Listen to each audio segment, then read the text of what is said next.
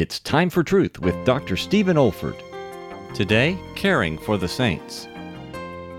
Describing some of the costly aspects of his ministry, in the second letter to the Corinthians, Paul adds these words, 2 Corinthians 11:28, besides those things that are without, which he mentions and lists, there is that which comes upon me, the care of all the churches.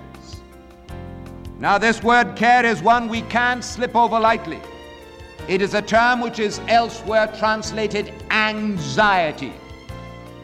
Even though we're exhorted in another context to be careful for nothing, but in everything by prayer and supplication to make our requests known unto God with thanksgiving, although we're told by the Apostle Peter to cast our cares upon God, for he cares for us, it is still unmistakably clear that there is a care that weighs upon every pastor and every church member regarding each other in the local church. This is David Olford.